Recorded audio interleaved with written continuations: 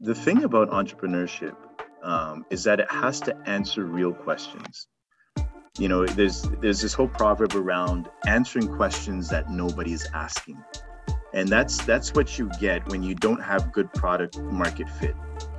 So I actually believe that solving your local problem first is really the right way to go, because you understand your local environment, your ecosystem. You should understand it very well.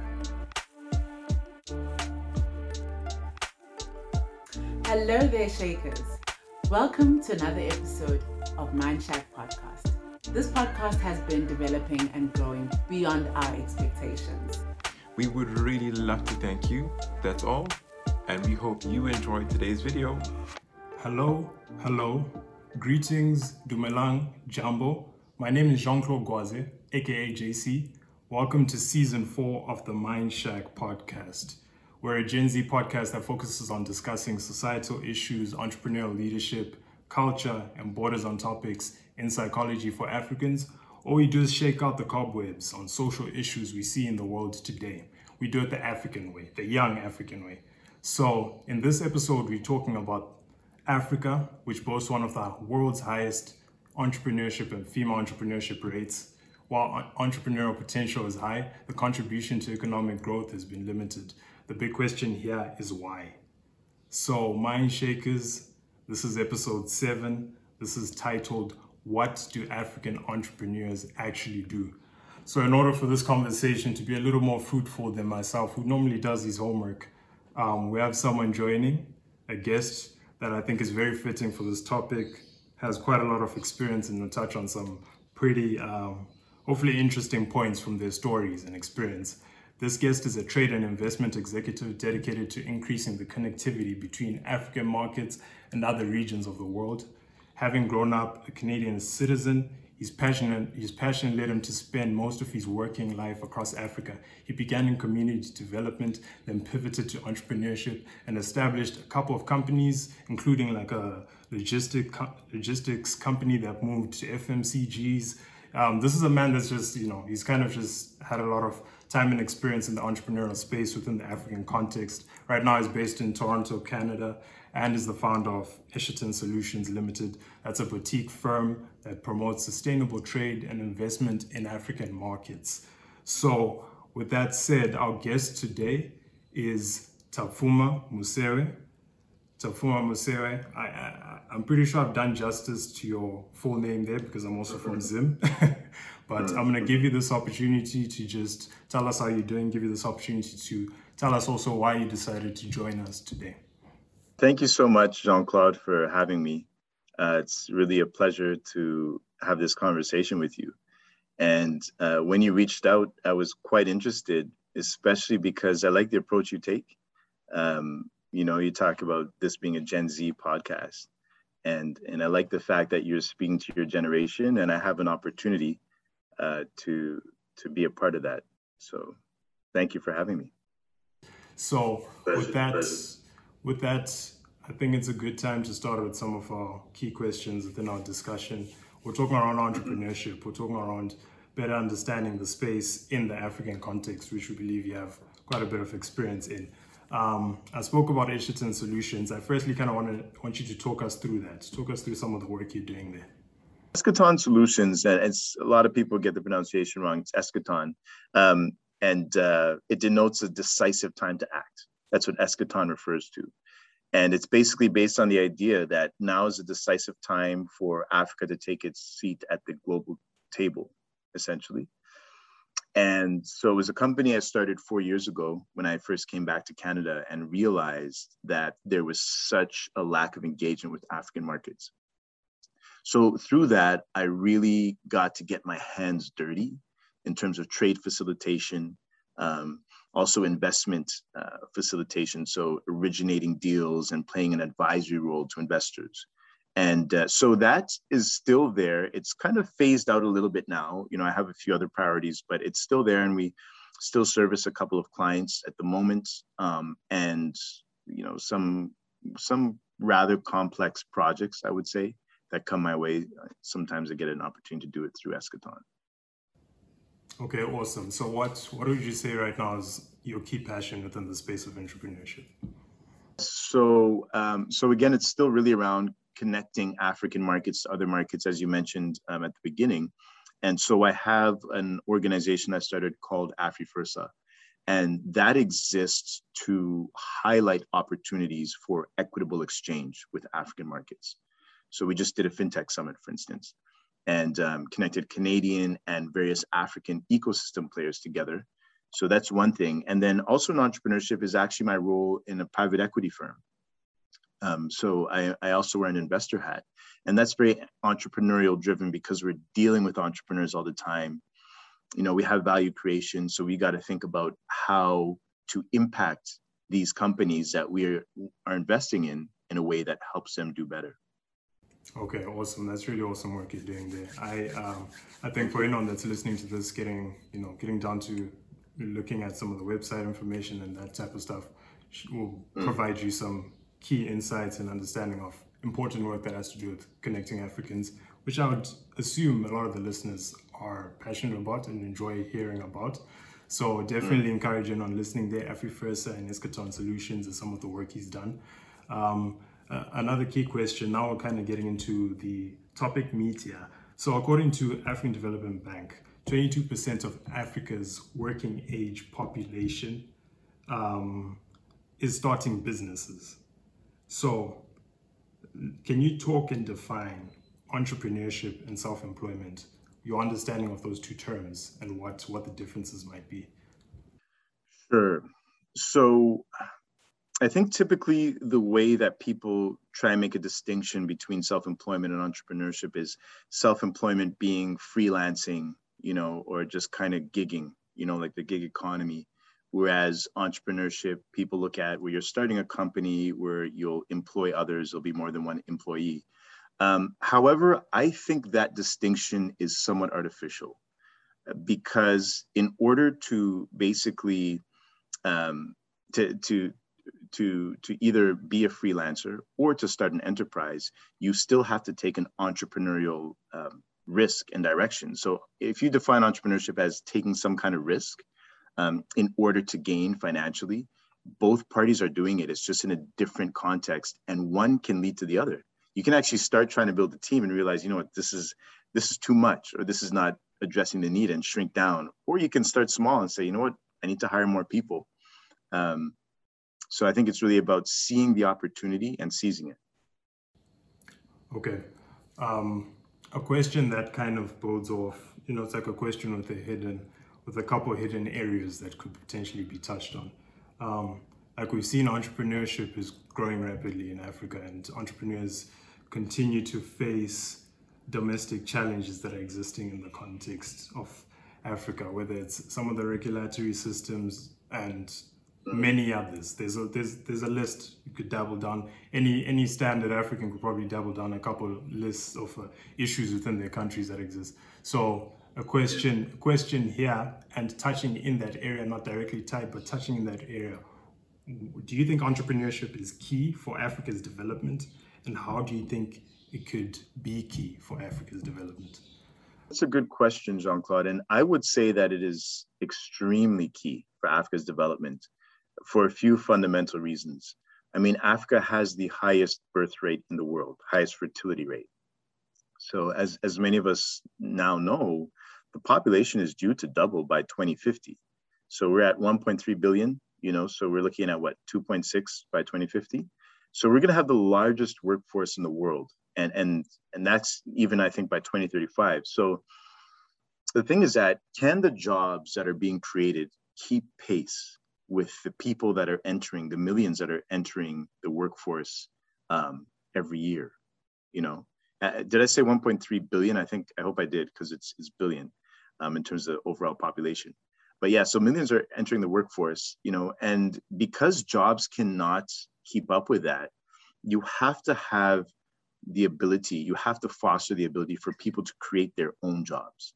And we also know that there are many industries or sectors that are still very nascent in Africa, and there's a lot of room for growth in them.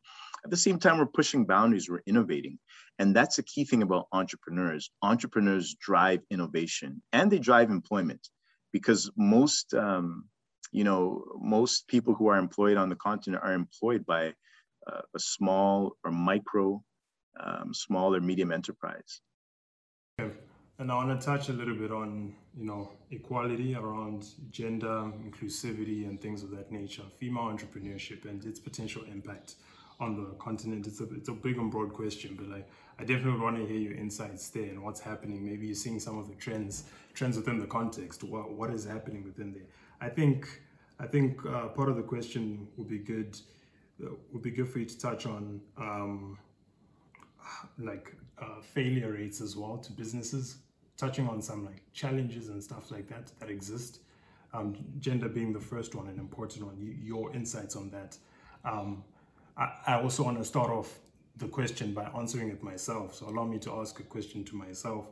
I feel like internal factors and external factors that are affecting the African context, be it regardless of gender. Internal factors potentially being skills that exist, whether skills that exist, education tied to skills that exist being actually effective within the entrepreneurial space and posing real impact within that, tied to social impact and real problems that exist. I feel like that's a challenge that exists and one that Africa needs solutions to get over, as well as potentially within that, there's a lot of things that build off it that could be poor staff training, development of individuals that work for companies, or just a misunderstanding of the problem and customers and things of that nature, how to be forefront and impactful in that sense, bring real value. I feel like Africans tend to tie challenges to their individualism, and there's a lot of this make ends meet sort of work to it, instead of me helping someone else within the same context. That now touches on external factors that then exist once you have people that are actually impactful in the space. External factors would be the regulatory systems that exist, whether the doing business context and environment that's created by African governments is actually helpful. That's the way I would think around these challenges and how potentially you can start to then see solutions and things of that nature. And then, in the African female entrepreneurial space, that for me boils back down to education again. And I'm helping start the conversation because I don't really have the answer to this one, but I feel like it boils back down to education and how there's a lot of exclusivity for the women based on culture, based on existing norms that Africans practice. The woman has a role, a defined role, and that role tied to culture is very difficult for Africans to see outside of, and creates a lot of limiting factors that have been long-term and currently exist. So yeah, with that context, the question is, looking at some of the challenges that exist, now tying it to the female entrepreneurial space, why do you believe that is so? Why do you think some of these factors exist? And then maybe you can talk on potential direction, solution that you could see Africa going towards. I mean, you covered a lot there, Jean-Claude. And, I think you hit on a lot of things that are really critical, and so when you look at, you're talking about entrepreneurs just thinking for themselves. The thing about entrepreneurship is that it has to answer real questions. There's this whole proverb around answering questions that nobody's asking. And that's what you get when you don't have good product market fit. So I actually believe that solving your local problem first is really the right way to go, because you understand your local environment, your ecosystem. You should understand it very well. So if you look at M-Pesa, they were solving a very local problem, in terms of the exchange of money. And mobile money has taken off not only across Africa, but across the world. But at the same time, 50% of mobile money, accounts are sitting in Africa. So it was such a hyper local problem that had the ability to scale. And not every solution will have that, but I think that's okay. I think it makes sense to solve solutions locally. Now, because of some of the issues you've mentioned, like regulatory, access to finance, education. So, you talked about some of the issues around regulation and education, and those are very systemic issues, and I agree that those are things that need to change, including cultural issues around how women are viewed. But at the same time, if you look at some of our cultures, some are matriarchal. Some of them, it's the mother's family. I'm from Zim, and as you are too. And that mothers and women, like our tetes, play a very important role, and even if you look at some of the culture around muzukurus and the role that they play in terms of serving your family through the mother's kind of lineage, I still think that, or if you look at some Ghanaian cultures where it's the mothers, I think even last names come sometimes from the mother's line, but women play a very strong role. So, and I think that's why you find in some places that, that we are actually ahead of the game compared to other regions when it comes to female representation, like in government, for instance, compared to other developing economies and regions. And so, yeah, there is a lot of work that has to be done around encouraging female participation, because it creates a more robust, ecosystem when you have women participating. There's research that's coming out that is saying that women are actually better investors than men typically, and better at saving. And I remember hearing somewhere that something like, the amount that a woman, especially, let's say a mother, will get from $10 versus what a man from that family or father would get is multiples different, where the woman will get a lot more. And I think we've probably all seen how our mothers have been so resourceful, and have typically done the best they can to raise us. And that's a very personal way of seeing it, and not to domesticate them or anything like this, but to say that we have seen that. And it's important. So we've seen how mothers play a key role, and our sisters and so on, and how enterprising, just generally they are as well. And they need to have the opportunity to participate in the entrepreneurship and business ecosystem as well. This is a thank you to you, a mind shaker, a listener of this episode. We highly, highly appreciate you joining in on all of these episodes. If you can just take a second to share this link to someone, to have them tap into these episodes, that would be so highly appreciated. You are the fuel to what we're doing here. So please share the link, please like, please comment, please subscribe or follow in whichever platform you're in. And we will see you on the next episode as you continue to fuel us through. Thank you. The conversation we have coming up. At this point, we're going to get into our episode game. So, our episode game for today, loyal listeners of Mindshakers might have heard this game before, or heard us play this game before. This one's called Never Have I Ever. So, we're going to ask six questions, a simple 6 questions. We're going to allow you to get a little bit vulnerable here to Puma if you shall. Have a little fun with us.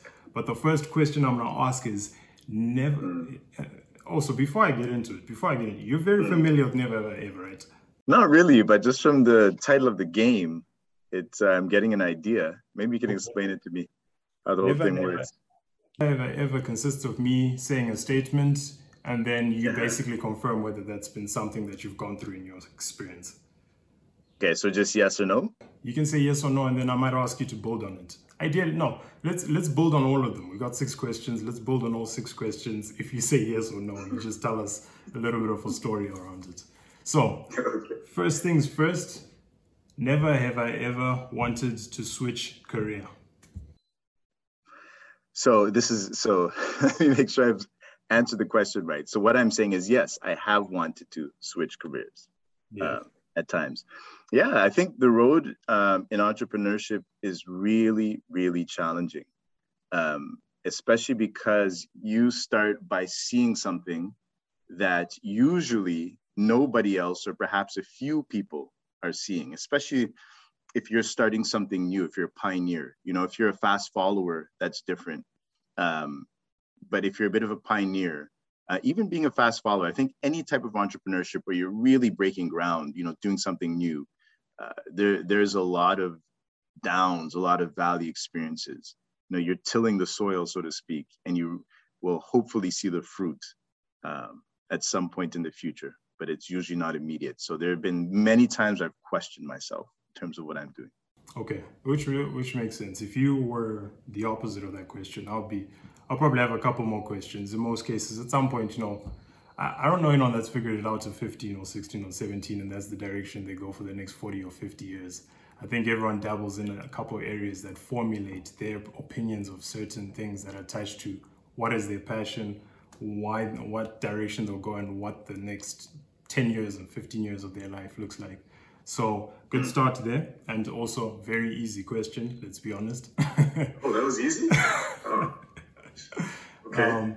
I'm pretty sure you're being sarcastic. The second question, never have I ever regretted making a purchase. No. So yeah, I've definitely regretted making purchases. Yeah. Let's hear your worst purchase. I don't know if this was actually a purchase, but I think it was. There was a time where I was doing some business development for a chemicals company when I was in South Africa. And I had set up some great meetings, with some top decision makers at some firms that were going to take this particular product, only to find that when it came to bringing the product to them, that it was the wrong color, it was the wrong consistency. It was just the wrong thing, even though the company, which I was doing the business development on behalf of, and I think I had taken ownership of that stock, so I had purchased it, at a reduced price, had said this is what it's for. But I remember after that trying to get a follow-up meeting after realizing, okay, so we need to do this. Okay, I'll take it back to the company. And I just got the secretary who basically was like, yeah, when they're ready, they'll come back to you. that sticks out of my mind. Yeah. Okay, so I'm assuming they didn't come back to you. That was a burnt bridge. And that was a tough lesson in business, actually. Yeah, I'm sure. Yeah. Okay, yeah, there we go. Getting a little deeper with the questions. Third question, little fun one. Never have I ever broken a bone. Yes, that's true. I've never broken a bone. I'm very active, but I'm not, I wouldn't really call myself a sports person. I'm into the martial arts. And it was a couple of years ago, I was playing basketball. I was in another country altogether. And I was actually traveling for an MBA that I was doing. And I think it was the last day of classes, which was really, really fortunate. Me and a couple of guys who probably had no business running around shooting on the court. It was a really hot place too. In between classes, I got out there and I think it was, I was jumping a lot, I'd love to say that I was slam dunking and, all kinds of stuff, but nothing like that was happening. It's probably just a little layup or something like that. And and I landed and felt something back in my leg. And I thought someone actually kicked me or run into me in the back of my leg. And I was looking around and I was asking him, I was like, did you run into me? What happened? And then I basically realized that I couldn't put any pressure on that foot, on my left foot. And as soon as it happened, I realized, as soon as I looked at it, I realized what happened. And a bunch of my friends who are also my age, who I used to play ball with when I was younger, talked about torn ACLs and all kinds of stuff, and I made a mental note that basketball is dangerous the older you get if you haven't been playing it consistently and all that, just because of the change of, direction and all that. So, it was quite unfortunate. And that's what happened. Yeah, I've heard it's kind of like breaking a bone. Like your Achilles tendon is really, really, really tough to get through. Yeah. How long did the recovery take? Oh man, the recovery was, so I was in a cast for about, I think it was 2 months and 2-3 months. And then after that, I still had my, my crutches, and then I was supposed to move to a cane. I kind of refused to do that. And it was probably all told about 8 or 9 months before I could actually walk unassisted. Okay. All right, thank you. That's really, you made something out of nothing with an answer on that question. I appreciate that. That's a significant injury. So we're gonna move a little bit quicker. 3 questions, right? Last 3. Never have I ever hated working with team members. No, that's not true. In one particular organization I worked with, another senior person was really difficult to work with, and we bucked heads all the time. Okay, nice and simple and straight. I like the response there. Last 2 questions. Never ever gone vegan or vegetarian. Gone? That's people go and come. Yeah. What's that? People go and come back. I came to learn that recently. I wouldn't even say I've done that. I mean, I've done a fasting sort of thing, which is, a set time, like a week or even 21 days. But I would never say I've gone to that side. Okay. So certainly a meat lover, huh? I'm a lover of the meat. Okay, I'm with you. Mm-hmm. Last question. Never ever been awake for 2 days straight. That's a definite no. Yeah. So I've been awake. I've been awake for 2 days. Yeah, I've done that. I feel like 2 days is the minimum. I feel like it's like a week. It's felt like that, but yeah. Okay. Awesome. Yeah, I think towards the end I can attest to what you're sharing. Mothers play a significant role. I don't know. This is an idea. Like, use your own context in order to understand the broader context. The family dynamic tells you a lot about how the broader dynamic is impacted, because I believe it starts in the home, and probably some of the cultural conversations filter then into a professional context as a result of some of the things you've mentioned. So yeah, I think that's well said. I think what I want to move into in question is on the assumption that there's unproductive entrepreneurship that exists on the continent. Now looking at it from a public perspective, government and the impact government has within the regulatory systems, we touched on slightly. Should governments subsidize what we might call unproductive entrepreneurship, whether it's driven by opportunity or survival, innovation, or generally replication? How should government go about increasing, things around challenges to access to finance? Maybe you can touch on what's, maybe there's a step before that question, like what in the first place causes has caused this access to finance issue. You can speak on that. When you talk about unproductive entrepreneurship, even if we could back it up to there, and why don't you define that for me? What would you see as unproductive entrepreneurship? That's a good thing I do my homework before I come in here, Unproductive entrepreneurship, you could speak on being, for instance, the self-employed, around some of the factors you spoke about, where entrepreneurs are not by definition operating as entrepreneurs. So the work they're doing is not tied to a problem, a solution that's actually fixing a problem. That's what I would potentially define as unproductive entrepreneurship. I hope that's clear. I think it makes a little bit of sense, right? I think that one is a bit of a challenging one for me, because if someone is self-employed, and by the way, the majority of, if you look at Africa's, I think it's something like 44 million micro, small, and medium enterprises. 97% of them are micro enterprises, which means that they have 4 or less people. And in Canada, 54% of all businesses are micro enterprises.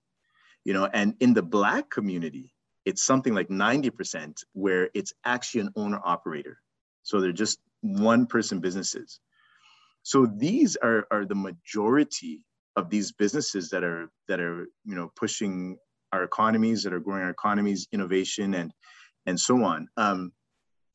And so I think the markets will test any enterprise, especially as a free market. So in the scenario where people can choose what they want to pay for and not, if you don't have something that has value, even if you and I say that's perceived value, that's not real value. Like, there's a whole debate around NFTs and is there real value there? But if people are willing to pay for it, you've got a business. And if they're not willing to pay for it, well, then you'll find yourself out of business. So if you're talking about funding something that is not making money, yes, I would say in that sense, you have to be very careful. At the same time, you have companies like Amazon, which ran at a loss for years before they ever made any kind of profit, or like a Tesla, and these are different sort of business models. And a lot of people right now on the continent are actually pushing that model. Even some of the names that you and I know that have become really big names in business are not profitable yet, but they're getting huge market share and they're growing astronomically. And as a private equity investor, my perspective is that you should really think about making profit from day one and build that into your core business model from day one, so that you are taking some value from the company. So, your people are being paid, you're being paid something, and you're not risking a whole lot of money. So the idea of unproductive entrepreneurship, I would say, just to kind of circle back to that, is yes, in the sense that if it is not a profitable enterprise, especially for a long time, it might not make sense to invest in it. And then the second thing I would say is if it's predatory, in the sense that if it's abusing consumers, if it's dangerous for stakeholders in the business environment. So for instance, you have a lot happening in the crypto space, and you've had some scenarios where you have people who've invested in these cryptos. And then there's a case in South Africa recently where I think these two brothers just disappeared with a whole lot of money that they had also fundraised and so on. And that kind of thing we need to stop. But failure is part of entrepreneurship. So if you're saying that, well, because this company, if you look at failure as a benchmark to say, we don't want any failure, and investing in companies that fail is bad. Well, yeah, it happens though, and it has to happen in order to refine, for an entrepreneur to be refined, and to refine a business proposition. So yeah, I think it's not as easy as one would like to think. Touched on quite a few important points, but I need to take this side mission. NFTs, cryptocurrency, things of that nature, the next revolution. What's your take on it for Africa particularly? I feel like anything that's along that vein, Africa catches it way down the line once the big players have taken up all of the bags of opportunity. So what's your take? I think in fintech generally, we're a lot more nimble than most other regions, a lot more nimble, certainly than Canada. And when we did the FinTech Summit, that's what came out, like the payment rails here in Canada are a lot more limited than, for instance, in Ghana, across Africa. And I was thinking about Ghanaian FinTech actually. Or if you look at the number of wallets, e-wallets that we have available here versus there, the use of mobile money, there's so much adoption across the continent, not as much adoption here. And even in terms of, so the fact that we don't have as much legacy infrastructure allows us to, even in the banking space, kind of leapfrog, so when it comes to, for instance, Nigeria just released a central bank digital currency. And I think they were the first African central bank to do that, if I'm not mistaken. We don't have one in Canada yet. There's been a lot of proposals around it and discussions around it too. But I think just the fact that we're mobile first on the continent makes a lot of these things make sense. And I know that even in Zim, people were exploring cryptocurrency because of some of the Forex issues years ago, So as one of my friends who I work with actually put it, you can't stop crypto on the continent. And you can see that even here, the regulators are starting to acknowledge this, and the big banking players are starting to put money behind this. It's not going anywhere. it's one of those things where we either, I think, regulate it a bit, and try and, ensure that it's safe for all stakeholders, to participate in it. But cryptocurrencies are, I don't think, going anywhere, or even central bank digital currencies, which are different because they're pegged against, whatever value the central bank has. But yeah, those aren't going anywhere. Okay, I'm with you. I need to double back. Can you talk about your experience? Let's talk about your experience navigating the African business context. What's your challenges? What did you see as opportunities, things of that nature? Your on the ground practical experience and learnings. Well, I would say it's nuances. For instance, in logistics, you can come, like for instance, in South Africa, where we were working at the time, started a logistics company there, and hired a driver, bought a truck, and all that. And we were playing the game. We were in the industry, and we were delivering, on time. We were delivering well. But for instance, when you blow a tire and you need to change that tire, you need to know where is the cheapest place you can get the best quality. It's really about that, and in many cases you might find that your competitors are actually cutting a lot of corners, and that's why sometimes you get these unfortunate accidents, but you need to be able to stay afloat and to be successful, to play in that game. And again, when I say the nuances, it's because of the relationships that people have built in the industries over years. They know how to source parts. They know how to source, the best contracts, and they have relationships with some of the depot managers, so they get the best routes. So you can't just come into an industry on the continent and just try and sort of, feel that whatever you've learned wherever else you're coming from, you can just import it and it's going to work. You need to understand the nuances on the ground, to enter an industry, to do business on the continent.